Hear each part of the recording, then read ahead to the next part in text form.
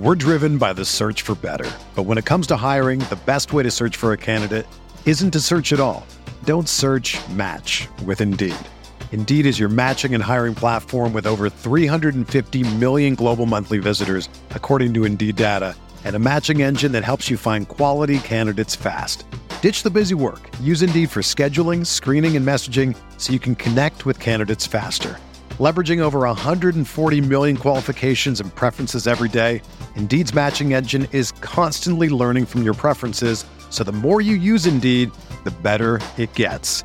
Join more than 3.5 million businesses worldwide that use Indeed to hire great talent fast. And listeners of this show will get a $75 sponsored job credit to get your jobs more visibility at Indeed.com/Blue Wire.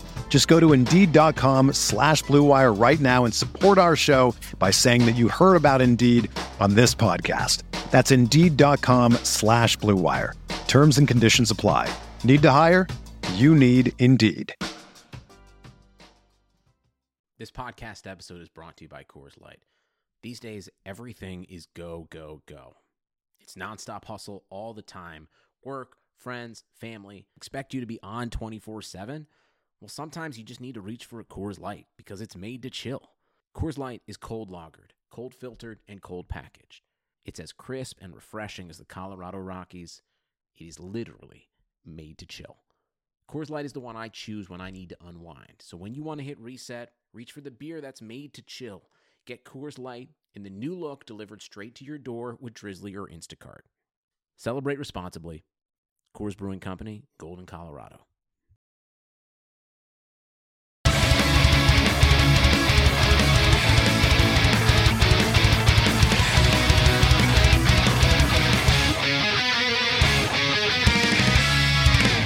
Welcome to another edition of the Dynasty Command Center podcast, home of the biggest edge in Dynasty fantasy football. My name is still Travis May, and I'm joined by Curtis Patrick again, and we are the Devy and Dynasty coordinators at RotoViz. And last episode, we kicked off with our Startup Dynasty Draft series. This week, we will be continuing along that line, talking about how this time of year, completely redefines what values look like for Dynasty players. Rookies are kind of settling into their new roles, and we're seeing all these 6-second OTA clips. And so people are kind of reaching for certain players for their guys. ADP ranges are a little bit wider maybe than they might be in just a few months. So right now is a really pivotal time to, whether you're in a startup draft or just already in a long established league, to find values before they actually completely settle into where it probably makes the most sense. So we're going to talk about how we attack that in startups and in our already established leagues too, because we know many listeners have a few leagues that they've already done before. But first, Curtis, I know you've been grinding and doing a bunch of different content, and then written and audio with golf and football. But outside of that, with drafting, how are your startups and rookie drafts looking right now?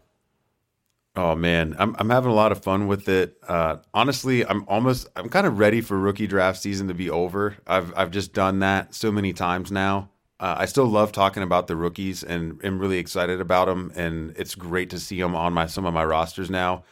But it's more like I have more of the startup fever than rookie draft fever at this point. Like, it's more exciting to think about what round is the rookie available in, versus the veteran peers, than just as using that rookie pick chip. So I think to date I've completed about 7 or 8 rookie drafts. I've got a couple left, and I've got a startup right now that we talked about on the last episode that it's progressed into round 6 now. I'm doing it over on FFPC, and I'm actually on the clock. So maybe we'll have to talk about that selection at some point if we have time.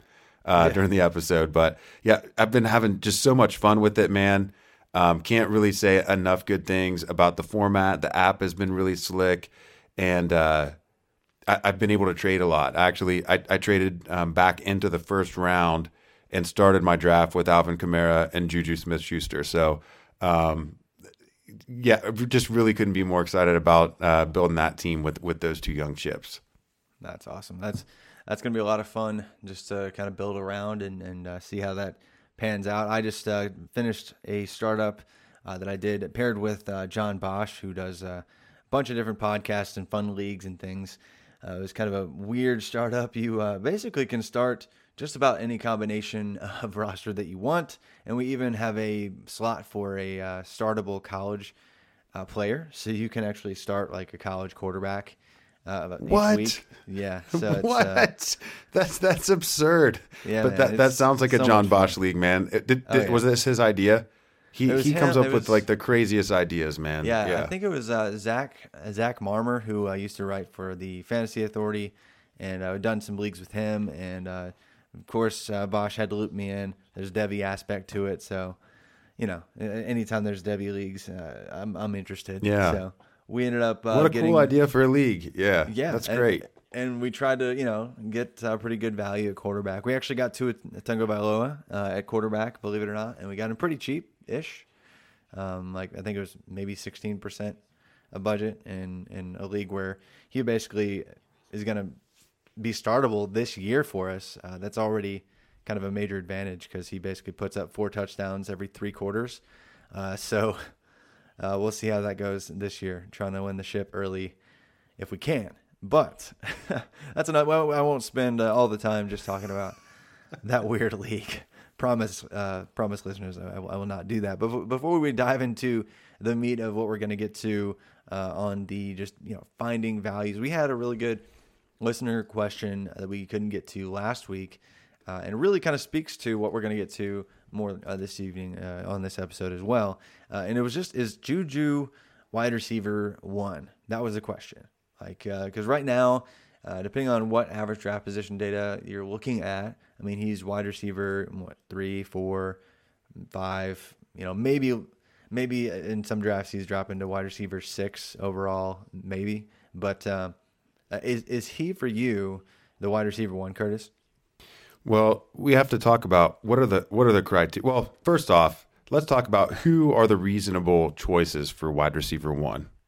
Yeah. Okay. The reasonable choices for wide receiver 1 right now, DeAndre Hopkins. He just has an untouchable profile, has still just now entering his prime year, and has produced with any number of quarterbacks at a high level during his career.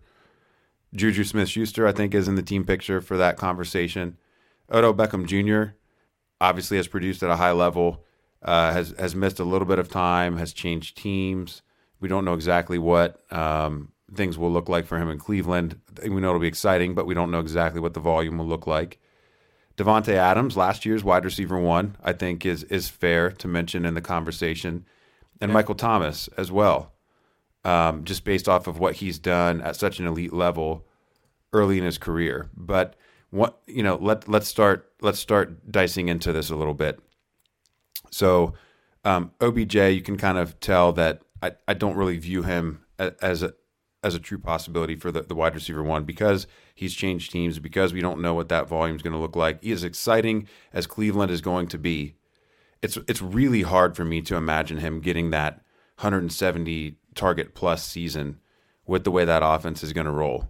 And when we're talking about 1 overall, that stuff, that might be like nitpicky, but I have concerns about it. No, I think that's fair. As much as I love Baker Mayfield and is even with Odell, there's even the stuff with Odell, just even some of the antics and concerns about just fitting in with just anything that you can use to break a tie when we're way up at the top like that, I think is fair to use. Yeah. I think what you said that is probably the stickiest and the most evident and probably certain thing is he's probably not going to be in the conversation in terms of total targets with the DeAndre Hopkins, with the Devontae Adams, or even Juju Smith-Schuster. I mean, Juju they just moved a guy named Antonio Brown out of town, and Juju already saw 166 targets. Devontae Adams has a bunch of nobodies around him at wide receiver, basically, and he already just saw 169 targets last year and over a dozen touchdowns. It's okay to kind of put him a notch down. And I know for a long time that seemed insane because of what he did, even as a rookie. But that's long gone. The years of his rookie year, well, it's long gone. We have to really kind of reassess. So I think it's really between you got DeAndre Hopkins, Devontae Adams, Juju Smith-Schuster, and Mr. 125 receptions this year, Michael Thomas. Yeah, so we've cut Beckham out of that group, and then I cut Michael Thomas out just based purely off the fact that he's out of these guys, he's the one with the quarterback that is highly likely to retire in the next 24 months. And actually, I really do think that Breeze, I think this is going to be his last season this year. That's just, I don't have any more information than anyone else, but he seems to be softening when he talks about this topic each offseason. And so Michael Thomas is going to have to readjust. We don't know what's going to be in there. We don't know if Sean Payton will still be there. We don't know if he's going to get Taysom Hill or Teddy Bridgewater or somebody that's not even on that roster. We have no clue what the post-Breeze landscape looks like for him. So he's eliminated. So now we're talking about Devontae, DeAndre Hopkins, and Juju. And it comes down to age and pairing with quarterbacks and the way maybe that these guys are doing what they're doing. I think for me, it's still DeAndre Hopkins, 1 overall. He has the combination of the youngest quarterback and probably the strongest track record of production while still not being past prime age. So to answer the user's question, Juju's not my number 1. He is my number 2 by virtue of tiebreak with Devontae Adams. They have similar age quarterbacks, Roethlisberger and Rodgers, similar spot in their careers. They're both the clear alphas on their team. No one is going to bump into whatever usage they get. But we've got, 3, almost 4 years of difference between Juju and Devontae Adams. So that's the tiebreaker for me. And Juju is my number 2 at wide receiver. Yeah, and that's fair. I think that's actually the same for me. That's my top 3. Michael Thomas, I go back and forth on because who knows? Drew Brees could be around for a 3-year window. And if that's the case, we could see another 150, 160-plus target season for Michael Thomas and another 1,400 yards in the bag with him. But I just think that the potential for Juju and Devontae to even see greater targets than they did just a year ago probably sets them apart just by a hair from me. But that was a great question. I think when you're at the very top, trying to find the asset that you're going to build your team around, you kind of have to break it down that complex because you want to get it right. You don't want to waste a pick on the wrong elite level player. And we're going to get to more of that. But let's hear a word from one of our sponsors, Curtis. We're actually going to be talking about their ADP tonight and how we assess startup values. So take it away. All right. Well, we're going to review the offerings from the FFPC. They've been doing Dynasty Leagues for 10 years, guys, okay? They filled their first Dynasty League 10 years ago, and they've grown into be the world's largest Dynasty League commissioner. They've got leagues as high as $5,000 for buy-in annually. FFPC leagues are active and competitive, and not a single league has ever folded. They fill their orphans like clockwork every single year. Brand new startup Dynasty Leagues are forming right now. They start at $77 and go up from there. $250, $500, $750, $1,250, $2,500, and $5,000 levels. FFPC also has plenty of other great redraft formats, including best ball drafts, which are filling daily. Go to myffpc.com. That's myffpc.com, the home of season-long high-stakes fantasy football. And just a reminder to listeners of the pod, all new subscribers to the Dynasty Command Center Slack also get a $35 league credit, and you can apply that to any Dynasty League startup at that $77 level or higher. So get about half of your first year paid for. Listen to the pod, listen to these startup pods, hop in our Slack, get some advice, we'll help you out, and it's like half off. I mean, you really can't beat that deal. So thanks to the FFPC for setting that up for us. For sure. It's always a sweet deal. Every time I hear it, I'm like, man, that is kind of ridiculous. I'm not sure why they even let us say that on air, and why we let ourselves say that on air. But let's just jump right back into the startup conversation and look at some of FFPC's average draft position and some values that we're targeting this year, and players that we just end up having on all our teams. I get asked this all the time. Just, are there some must-own players that you just always find yourself drafting? And for me, there's not always I try to not go in just thinking I have to have this player. Otherwise, I find myself reaching or overpaying for that player. But I do find myself, having certain players just because I value them over others. I have them on my teams because they just keep producing regardless of what consensus value is for them. So whether it makes sense or not, whether it's sexy or not, I always find myself coming away from drafts with Jarvis Landry, like guys like Lamar Miller, like guys that are not sexy. Like they're not going to trade like crazy all the time and in value, but they've just produced steadily. And I'm like, okay, I guess I'll take them about 2 rounds lower than their ADP is right now. And so those are just a couple examples. But Curtis, can you think of some guys that you just, if you have a must own type guy, by all means, but are there some players that you just find on all your rosters? Man, on all my rosters, that gets tough. It usually ends up across the portfolio. It usually ends up being some of those rookies because with the grinding we do with the rookie guide and some of the early drafts or the Devy type leagues, you end up being on these guys really early and kind of get pocket committed in a different way. But so who are your rookies like that then for like last year? Do you know some of the guys you just kind of had all over the place? Yeah, I've got some Penny shares. I've got some Mike Williams shares from the year before that. Kareem Hunt, I had some Kareem Hunt action going on. So, you win some and you lose some across rookies, and then you end up, when you're on them early, you end up staying on them until you really know the full answer. So I'm hoping to get answers on guys like Mike Williams this year, and hopefully Rashad Penny in year 2 as well. But and startups, I want to answer your question or this user question. I don't remember who really is posing it, but with more of a broad answer than a specific answer first, because I often find that you can really find some discounts on year 2 players who everyone loved last year during rookie drafts.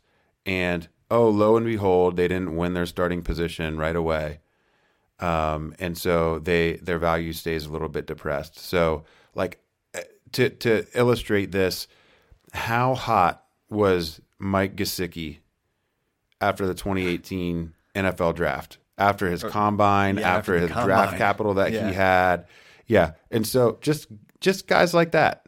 Those are the types of guys that you want to throw darts at in startups. And that if you join enough leagues, you really end up heavily exposed to, because it just seems like this is the right thing to do. I'm going to hammer it every time. So case in point, Mike Gesicki in tight end premium startup ADP of 141. So going off at the end of the 12th round for a guy who in tight end premium really was probably consensus mid-first round rookie pick last year. So that's an illustration of one type of player that I think represents value and you end up heavily exposed to. I also really like players tied to good quarterbacks who people make arguments about regression on without considering the full picture. And so I've talked a lot about Tyler Lockett this season, and before him it was Doug Baldwin, kind of in the same mold. When you have a quarterback like Russell Wilson who's highly efficient and throws touchdowns at a higher rate than most of the other quarterbacks in the NFL, if not all of them, and a wide receiver who's playing for him has a touchdown rate consistent with that quarterback's average touchdown passing rate, to me that's suggestive that there's not a clear case for regression. That there's regression to team mean and league mean. Well, if Russell Wilson throws a touchdown on 9% of his completions and Tyler Lockett scores a touchdown on 9% of his receptions, that's good math for me. That works for me. Yeah, that works out. And Doug Baldwin scored touchdowns on 9% of his receptions. So, I think there's, and I don't want to make this a Tyler Lockett pod, but people will scream regression or whatever other argument they want to have, and it becomes a narrative that just gets parroted, and all of a sudden, well, he can't do this next year when we haven't necessarily sat down and thought about the data. Yeah, and especially where he's going, it's an obvious type value, like when you're talking about 6th or maybe 7th round, I guess, for a wide receiver that could end up being a back end 2 option for you. If he or even if he high end does, 2. I mean, Doug Baldwin was like a top 16 receiver multiple times. Yeah. And you mentioned a guy too that I probably wouldn't end up as heavily exposed to this year in startups because the situation changed. But I think for like 3 years, like Jarvis Landry was on auto pick for me. Yeah. And it's because, people wanted to scream about his role, but his role was his role, and there was nothing suggesting that his role was going to change. And so you don't have to like how he scores his points, but there's nothing standing in the way of him scoring those points again. Yeah. And so those players can become immense values. And, if you're going to put your team, if you were building your baseball card album or whatever, that's not the player that you're putting in the front of the book, maybe. No. But he's leading you to a fantasy title because you're drafting him much more cheaply than he ought to be available. So those are just some examples of the types of players. Who is a guy, we talked a little bit before the pod at narrowing some down these names. Who do you think is a value like that maybe people are misunderstanding what they're capable of in the role for this year, or maybe that the upside is not all the way priced in? Let's start just with running back. Oh man, that's actually complicated because as we were kind of getting to pre-pod, there's almost no value at running back because that's just such a premium to find like the elite option at running back. Everyone wants to scramble around and find the guy that can be the value. And so, I mean, we can get to a couple of these guys that are more elite options, but because of where I think, I don't know, some of the running backs ahead of him shouldn't be going ahead of him, and he is, maybe it's just because he's a rookie and I want to talk about rookies still. Miles Sanders is somebody that I think could easily exceed expectations given his current average draft position, which is around pick 50.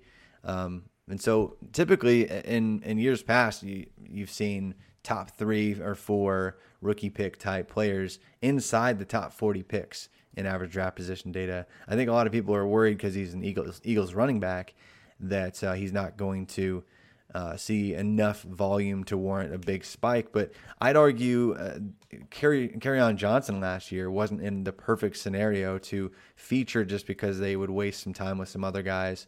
And he didn't, get 20 touches a game like we want our features to. But here he is in year 2, and his average draft position on FFPC is 27. And in points per game, he was like a mid running back 2 last year as a rookie.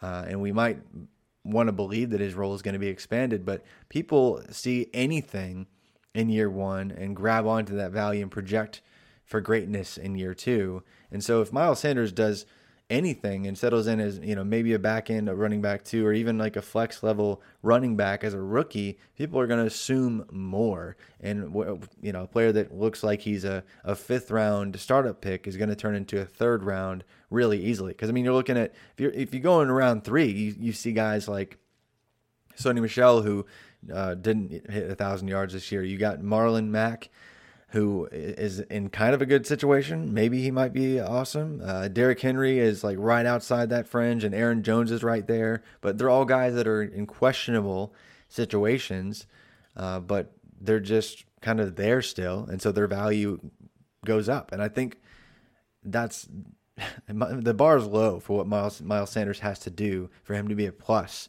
after this year. So what are your thoughts on that? I like you mentioning Sanders, and I also like that you brought up the rookies this year are available at a relative discount to rookies over the past couple of years in startups. So when you're choosing a startup league, when you're looking at the rules, before you commit, before you buy in, one thing to look at and always be aware of, are rookies part of the startup, or is there a separate rookie draft? Sometimes you'll be able to even draft the rookie pick as part of the startup. And you're not drafting the player, you're drafting like the 101 instead of a player. And then you'll use that 101 on a player later. But just be aware of those types of things. because it makes everything play out so much more differently. But yes, I mean, if Miles Sanders is, I haven't seen him outside of too many people's top 4 for rookie rankings in quite a while. That could change with some of the guys that are storming the tops of the boards, namely Darrell Henderson over the last couple of weeks. Seems like he's really rising, but Sanders as a consensus top 4 rookie to be available in the 5th round. Yeah, that's pretty good value. I like that suggestion. I'm going to go a little higher now. So you gave us a guy, maybe a middle round guy. I'm going to go a little higher with a guy that's potentially elite. And I'm not even necessarily saying that, I believe this elite upside will reappear. I just think that this guy's come back down to earth based off basically some very mild offseason narratives, and it's James Conner. In FFPC over the last 30 days, and we're talking a sample size of 15, 16 drafts at this point. Let me find it. Where's his ADP at? The ADP is 20.2 right 20. now. Oh, so he's like, I got to go to the second dropping page. out of That's why I can't see it. I got to scroll to the second page. That's wild. 20.2, 21st player off the board for James Conner. That's positionally, that's running back 12. Now, let's just think about some of the backs in front of him. So the backs immediately in front of him are Dalvin Cook, who's played like 13 games in 2 seasons, I think. Le'Veon Bell, who sat out last year, changed teams, and is entering, final year of prime for running backs. David Johnson, who has, compared to Le'Veon Bell, a light workload, but is also aging, and a totally new offense that we actually haven't seen play out. We just have high hopes for it. I mean, if we knew that James Conner was going to reprise the role he had in 2018, there would be no question about him being, for me anyway, there'd be no question about him being ranked in front of all those guys very easily, based off of age, based off of how the Pittsburgh Steelers have used that position in the past and how successful it has been, really regardless of the name on the back of the jersey. And then you could even probably get into a conversation about Joe Mixon and Melvin Gordon, because Melvin Gordon's got the age barrier creeping up on him. And Joe Mixon is really being valued above what he's actually done production-wise. Joe Mixon's still being valued based off of what people hope he will do. He hasn't been an elite producer yet. So James Conner, I mean, he's the value elite running back because he's the RB12, and I just really don't see much difference between him and somebody like a Melvin Gordon at this stage, other than we have some OTA comments about, well, hey, Benny Snell sure looks good. I mean, and so now yeah. James Conner all of a sudden loses 8 to 10 spots and startup ADP. So I really like that. I think if you're somebody that can live with the idea of James Conner not even being a true bell cow, maybe he gets 85% of the workload that he did last year, and they do use Jalen Samuels a little bit. He could end up being an extreme value in the second round of startups. Start with the elite wide receiver, and then tap the running back in the second round. Yeah, and I think kind of that speaks to what you talked about last week, and just being disciplined in holding to your tiers rather than being disciplined in holding to your strict spot by spot rankings. Like if you look at the running backs after a player like James Conner, you get into the conversation like the guy I just talked about, and I really like Kerryon Johnson, and don't get me wrong, I really do. But as far as resume of guys that have put elite running back numbers on paper, Kerryon Johnson is not that guy, yet he's the next running back off the board right now in FFP real drafted teams around pick 27 or so.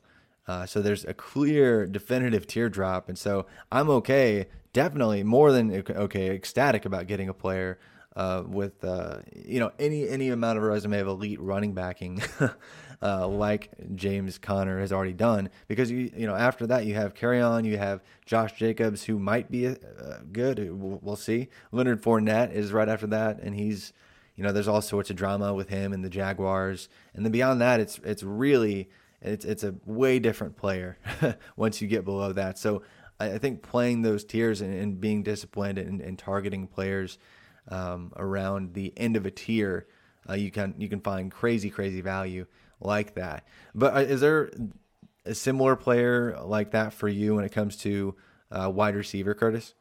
Yeah, so wide receiver, and there's a little bit more of a track record here, but it's the same principle. If you look at the players who are available around this guy, and you look at what's been produced, and you look at the age of this player, and you look at the situation of this player, I mean, Brandon Cooks has an ADP of 35.4, 32nd player off the board in FFPC Dynasty League startups. Brandon Cooks has like 4 straight 1,000+ yard seasons. He's okay. A touchdown producer. He's done it with 3 different teams and probably 5 different offenses in 5 years. Was really young coming into the league. So, you might think with that resume, this is a 28-year-old player, and it's just not the case. And I mean, the guy going right after him is Kenny Golladay. I like Kenny Golladay. Kenny Golladay has a chance to become more than what he was last year with what's happening in Detroit and Golden Tate being gone for good. Brandon Cooks, his resume is sterling compared to Golladay, and he's in one of the most desirable offensive spots in the entire NFL, versus being in a low volume NFC North offense who wants to recommit to the run. I really even if you want to look at Cooks versus who's right in front of him. Adam Thielen. Adam Thielen's he's a great player. He's a fine player. He's several years older, and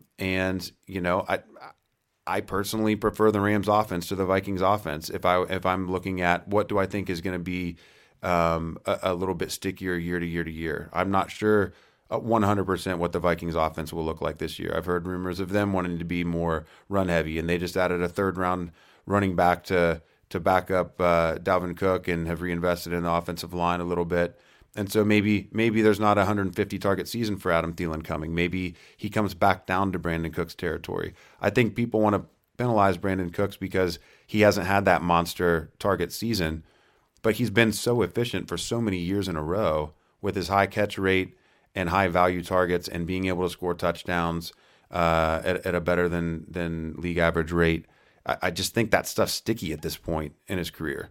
So I love, Brandon Cooks. Like if you started a draft, I mean, with some of the guys we're talking about here, if you went like elite wide receiver in round 1 and then followed it up with like James Conner and Brandon Cooks, like that's a fire start to a team. I really like that, and it's a safe start to a team. It's young guys that are proven producers. So that would be a guy for me. You got an elite wide receiver that you would want to suggest as a value? Yeah, but before I get to mine, I just anytime I think of Brandon Cooks and guys like that come in the league so young, it's funny to see how they're still as young as other players that are just, that you think that they shouldn't even be in the same conversation. Like for instance, Kenny Golladay. He and Kenny Golladay are 2 months apart in age, and yet he has 3 more NFL seasons.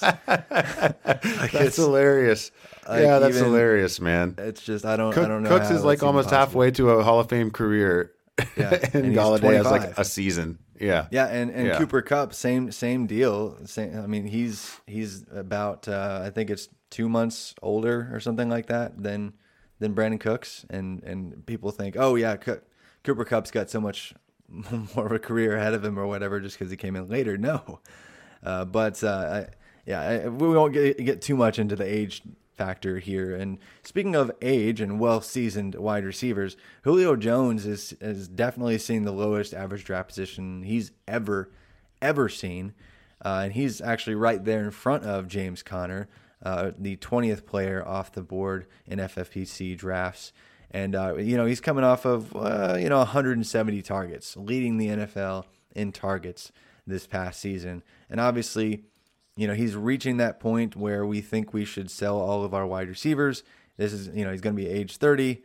Well, he is 30 now. And so we think that he has to drop off. But what we see in the greats, and there's been a lot of great work done on this, but what we see in the great wide receivers is oftentimes they produce a little bit longer. And we kind of had a conversation about this in believing in Antonio Brown moving forward, at least in the next 3 years or so. I think there's plenty of historical evidence to suggest that Julio Jones should still have a good solid 3 years of production left ahead of him in his year 30, 31, 32 season. Beyond that, it gets a little bit dicey in terms of projecting NFL continued success into the mid-30s. But I think Julio Jones is a pretty safe pick if you're playing for a stereotypical 3-year window type opportunity.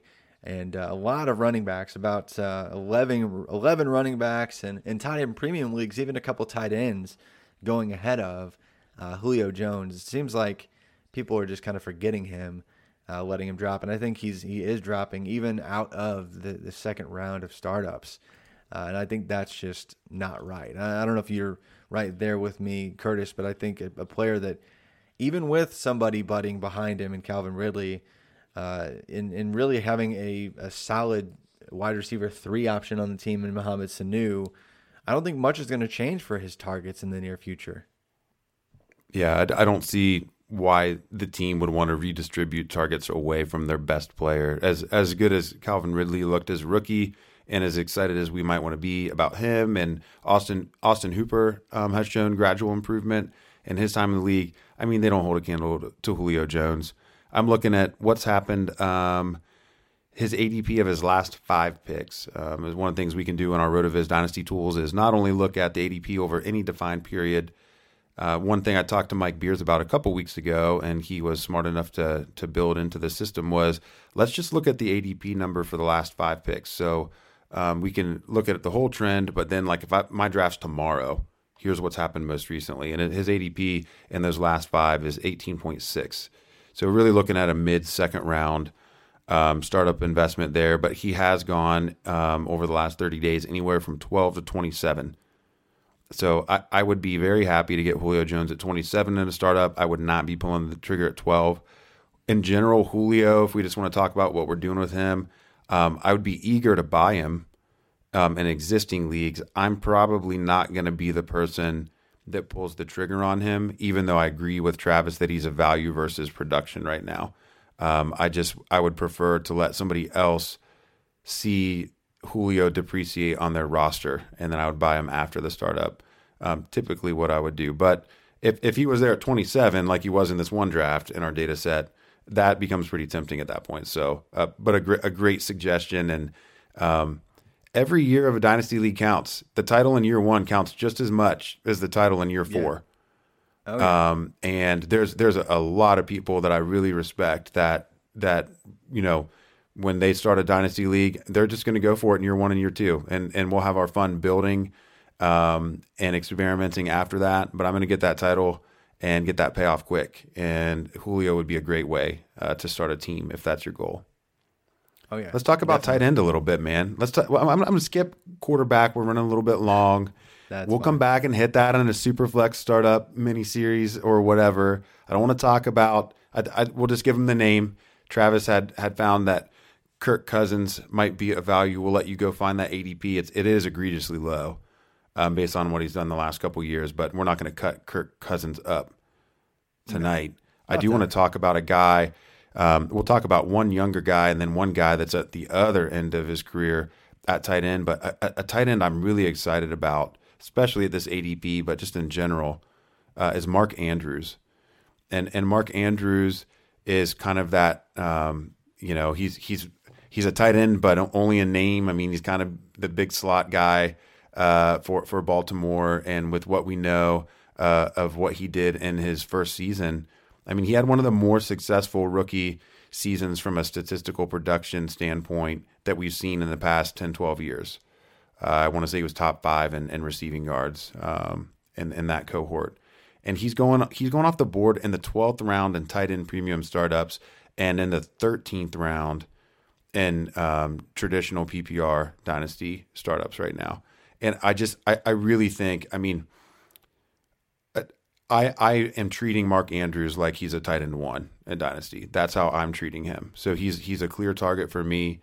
I'm happy to pass on guys like David Njoku and the like in the rounds 7 through 10 of startups who I don't feel are going to have production that are really going to be, that might not be better than Mark Andrews at all in year 2 from a production standpoint. But certainly if they are, it wouldn't be by a wide margin.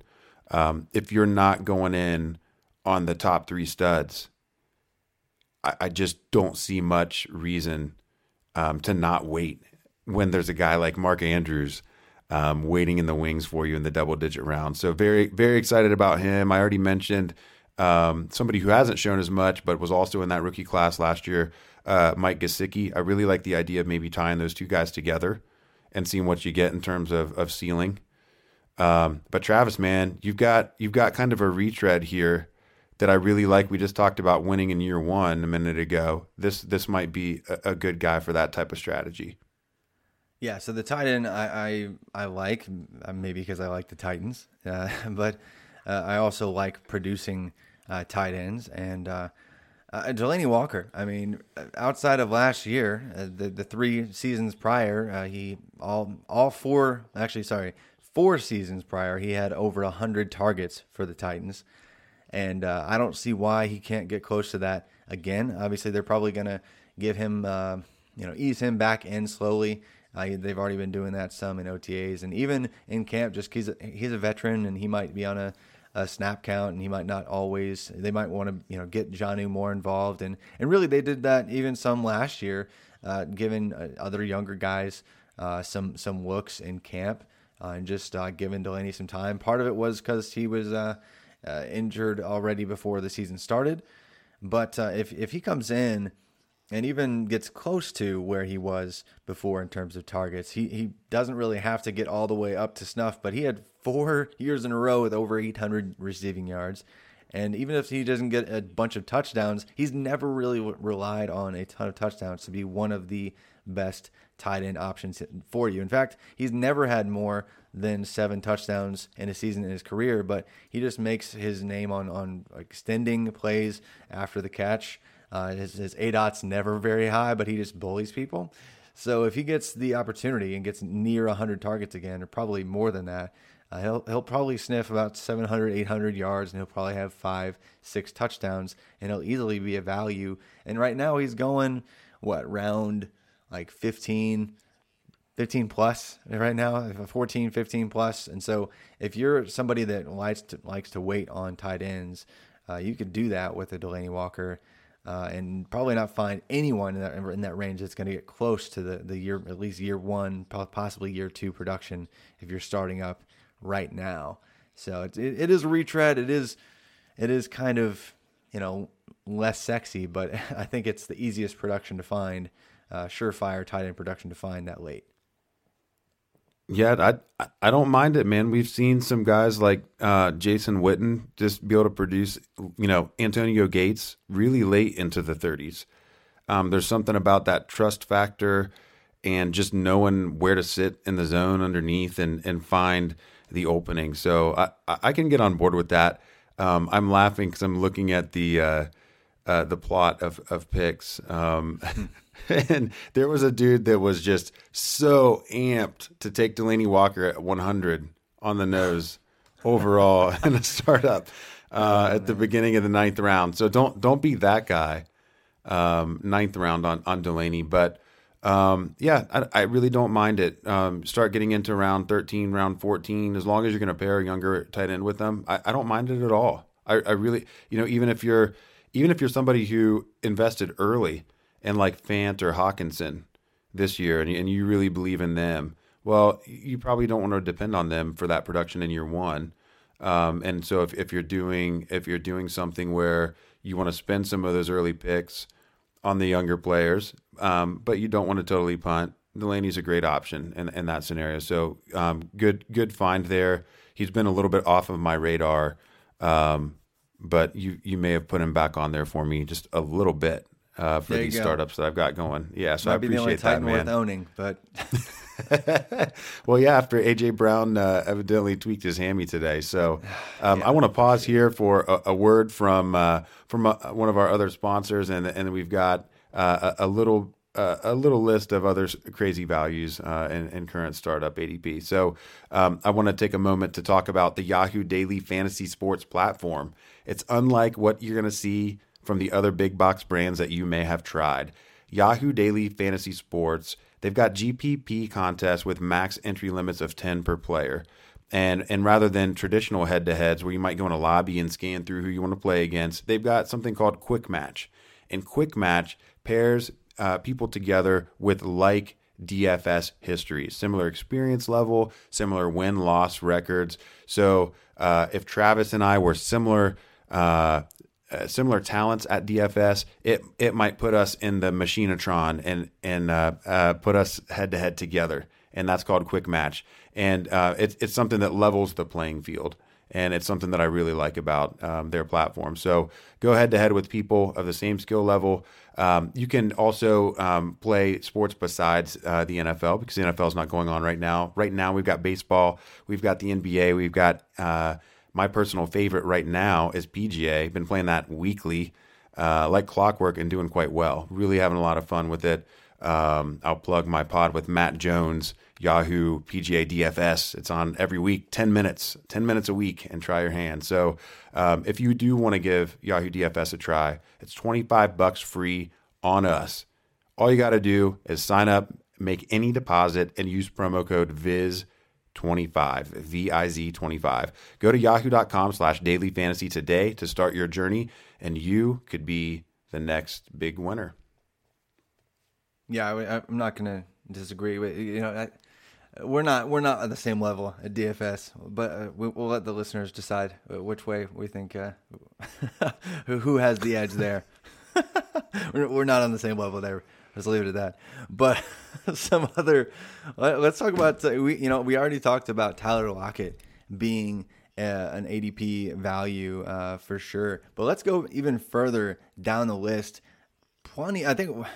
This isn't just a wide receivers podcast, but there are so many wide receivers I think that you can get later because of the recent, I don't know if it's overvaluation of running backs, but just premium at the running back position in the couple recent years.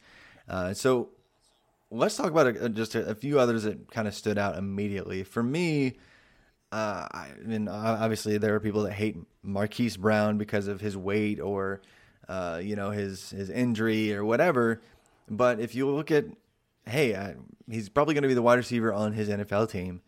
And he's got an ADP around 110 right now. That's a pretty sweet value. If you're talking about players that were first round NFL draft picks, players that are probably instant wide receiver one on their own team, with plenty of opportunity to see an uptick in value if, like I said before with rookies, if they do much of anything, then we tend to see some type of uptick in value. So Marquise Brown, an obvious name. Another rookie, though, I know Curtis and myself really like, Andy Isabella, and he's actually going beyond Hollywood Brown right now, which is interesting because I feel like in my rookie drafts, I don't know about you, Curtis, but I've seen Andy Isabella actually go ahead of Marquise Brown in most of my rookie drafts, but his startup ADP seems to be a little bit inverse there. Yeah, I've seen Isabella with a really wide range of investment. I've seen him as early as the mid first, and I've seen him as late as the late second. Marquise Brown seems to be a little tighter. He kind of seems like he's stuck in like that 12 to 16 range is almost always when I see him go. And so I agree that I've seen him go earlier in rookie drafts, but for startups, the values with these guys, I mean, it's undeniable. I mean, you have somebody like James White going multiple rounds in front of these wide receivers who are in really good spots from a volume standpoint, and they have the draft capital. I really like those guys as values. And so it goes back to knowing, are the rookies available as part of the startup draft, or are they going to be part of a rookie draft? But two great suggestions there. I'm going to throw a veteran into the mix for consideration there, a guy who's not yet 30, a guy who had the team's leading target getter jettisoned from that squad mid-season last year, and a guy he's returning from injury, and so we tend to forget about those guys a little bit at the end of the previous season, but it's Marvin Jones. And Marvin Jones has really put together an impressive career from a fantasy standpoint. He's been flex worthy for many, many years. He's been a wide receiver 2, wide receiver 3 level producer for the last handful. And you can get him in the 11th round right now. I mean, I love Marvin Jones as a flex in the 11th round of a startup. I think that's phenomenal value. He's going to outperform that this year. I'm certain of it with what's happened in Detroit and their pass catching room. Yeah, I love that value. I mean, Golden Tate is gone. Kenny Galladay is going like 8 rounds ahead of him. And it's funny, but back to the age thing, they're not even that crazy. Maybe like 3 or 4 years apart in age, but 8 rounds, and they're probably going to produce about the same this year.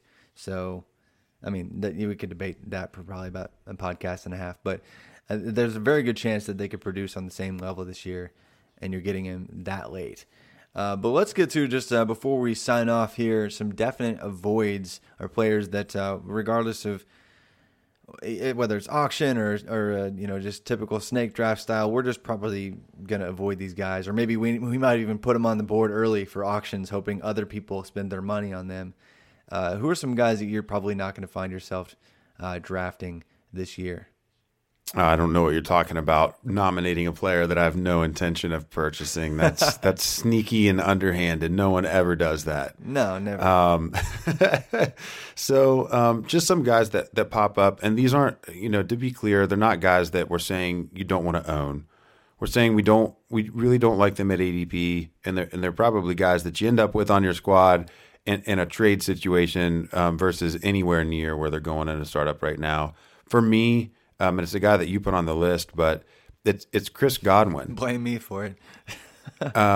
It's Chris Godwin. For me, it's just difficult to see him going inside the top 4 rounds of startup drafts right now, given that the guys that are behind. I mean, I can't take Chris Godwin in front of N'Keal Harry. I mean, that's what's happening in startups right now. He's going in front of Calvin Ridley, who is in a spot with a better quarterback. And an inside track on the turf, and better draft pedigree. We're talking about Calvin Ridley, of course, there. He's going in front of Robert Woods. Robert Woods is a stud producer. And Chris Godwin, we would be ecstatic if Chris Godwin produced like Robert Woods this year. And we've already valued him above Robert Woods. So that's a problem for me. I really don't like it. It doesn't mean I don't like Chris Godwin. I think he's a fine player, but he's not going to out-target Mike Evans. They've got O.J. Howard there, who's a freak and is going to keep growing in what he can do. There's a definite limit to what Godwin can do in that offense. I mean, he's not going to get 140 targets. It's not happening. And if he gets 100 Jameis Winston targets, I'd rather have 100 Jared Goff, Sean McVay targets if I'm a Robert Woods owner. Than the converse of that with Chris Godwin. So that's a guy that's clearly an avoid for me where he's going right now. Another guy that I mentioned in a recent piece that I put on RotoViz, I think it's in the header if you head over to rotoviz.com right now. And it's a guy that I mentioned, Damian Williams. And Damian Williams, I mean, he is a potential league winner this year. I mean, there's no way around it. But to draft him in front of some of the rookie running backs that are available this year, it's a problem for me based on his age and his limited history of production. You gotta weigh in what Andy Reid's running backs have done over the course of time, and so it's a dangerous situation. I mean, you have to be willing to miss and whiff there. But I think now that Eric Bieniemy has come out and said that Damian Williams is our unquestioned starter, I mean, the days of getting Damian Williams at 44 overall, which I think is where the ADP for this show is showing him, I mean, I think those days are probably gone. I think Damian Williams is probably on a path for a 3rd-round startup for a 27-year-old running back with basically a 4-game track record. I'm very, very out on that. Yeah. That's really all I'll say. Yeah. And we were definitely both incredibly on the same page in a big way there. And then I'll just add one more just to tick off some people that really love this player. So George Kittle, I love George Kittle. I got him as Mr. Irrelevant in some rookie drafts when he came out. And wow, that's awesome. Good for you. Walked away with that, and that was a blast, and that's still fun. I'm going to keep him on those teams. But where he's going, especially in tight end premium, he's in 2nd rounds of startups in tight end premium, the middle there. middle of second round, and really even in just single quarterback, standard PPR, tight end, no premium at all, he's still early third round in a lot of spots. So that's not where I take my tight end for the most part. And you're losing out on some major opportunity. Players that go around him, especially in tight end premium drafts. I mean, like, he's going ahead of James Conner. He's going ahead of Julio Jones. He's going ahead of even Zach Ertz, a bunch of top-end wide receivers. It's just that's not how I tend to build my team in startups. And really, even in auction formats, he's still getting that premium crazy value for the most part that I've seen this offseason in some real startup drafts, even in auction formats. So if he's a second-round startup value to somebody in your league, then let that somebody in your league have him. That's kind of where I am. I'm glad to have him on my roster, but I'm not seeking out to go buy him this offseason just because it's kind of crazy.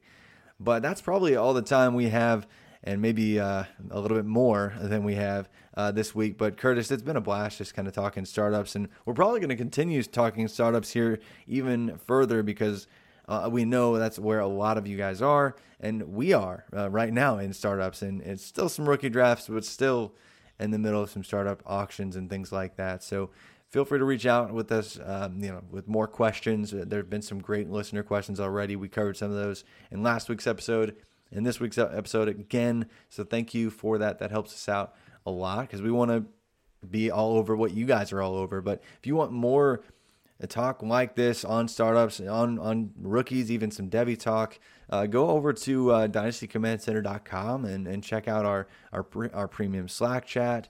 There's just a great community going on there every single day. You can still check out our rookie guide as well if your rookie drafts are upcoming. But we'll look forward to many more podcasts in the future. Thanks again, though, Curtis, for taking some time. I know you're busy with lots of content and lots of just life going on right now. But you can find Curtis on Twitter at CPatrickNFL. I'm Travis May at FF_TravisM. And thanks again for joining us for another Dynasty Command Center podcast. And until next time, keep living that Dynasty life.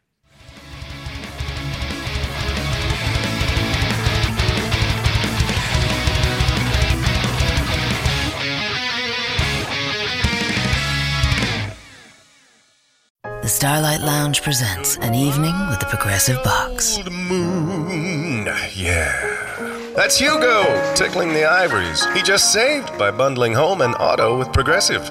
Gonna finally buy a ring for that gal of yours, Hugo? Send her my condolences. Hi-oh! This next one's for you two. There's a burglar in my heart. Thank you. Progressive Casualty Insurance Company and Affiliates. Discounts not available in all states or situations. Nobody builds 5G like Verizon builds 5G. Because we're the engineers who built the most reliable network in America. And the more you do with 5G, the more building it right matters. The more your network matters. The more Verizon engineers going the extra mile matters. It's us pushing us. It's Verizon versus Verizon. 5G built right from America's most reliable network. Most reliable based on rankings from RootMetrics second half 2020 U.S. report of 3 mobile networks. Results may vary. Award is not an endorsement. Whether you're a world-class athlete or a podcaster like me, we all understand the importance of mental and physical well-being and proper recovery for top-notch performance.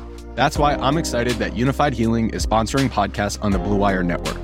Unified Healing is a new and super innovative global network of wellness centers powered by Energy Enhancement System, or EE System. If you haven't heard of the EE System yet, then you'll want to listen up. This technology promotes wellness, deep relaxation, purification, and rejuvenation. Wherever you are across the globe, access to a center is easy and affordable. Interested in experiencing the EE System technology for yourself? Go to unifiedhealing.com/bluewire to learn more and find a center near you. That's unified, UNIFYD, healing.com/bluewire. No material or testimonials on the Unified Healing website are intended to be viewed as medical advice or a substitute for professional medical advice, diagnosis, or treatment.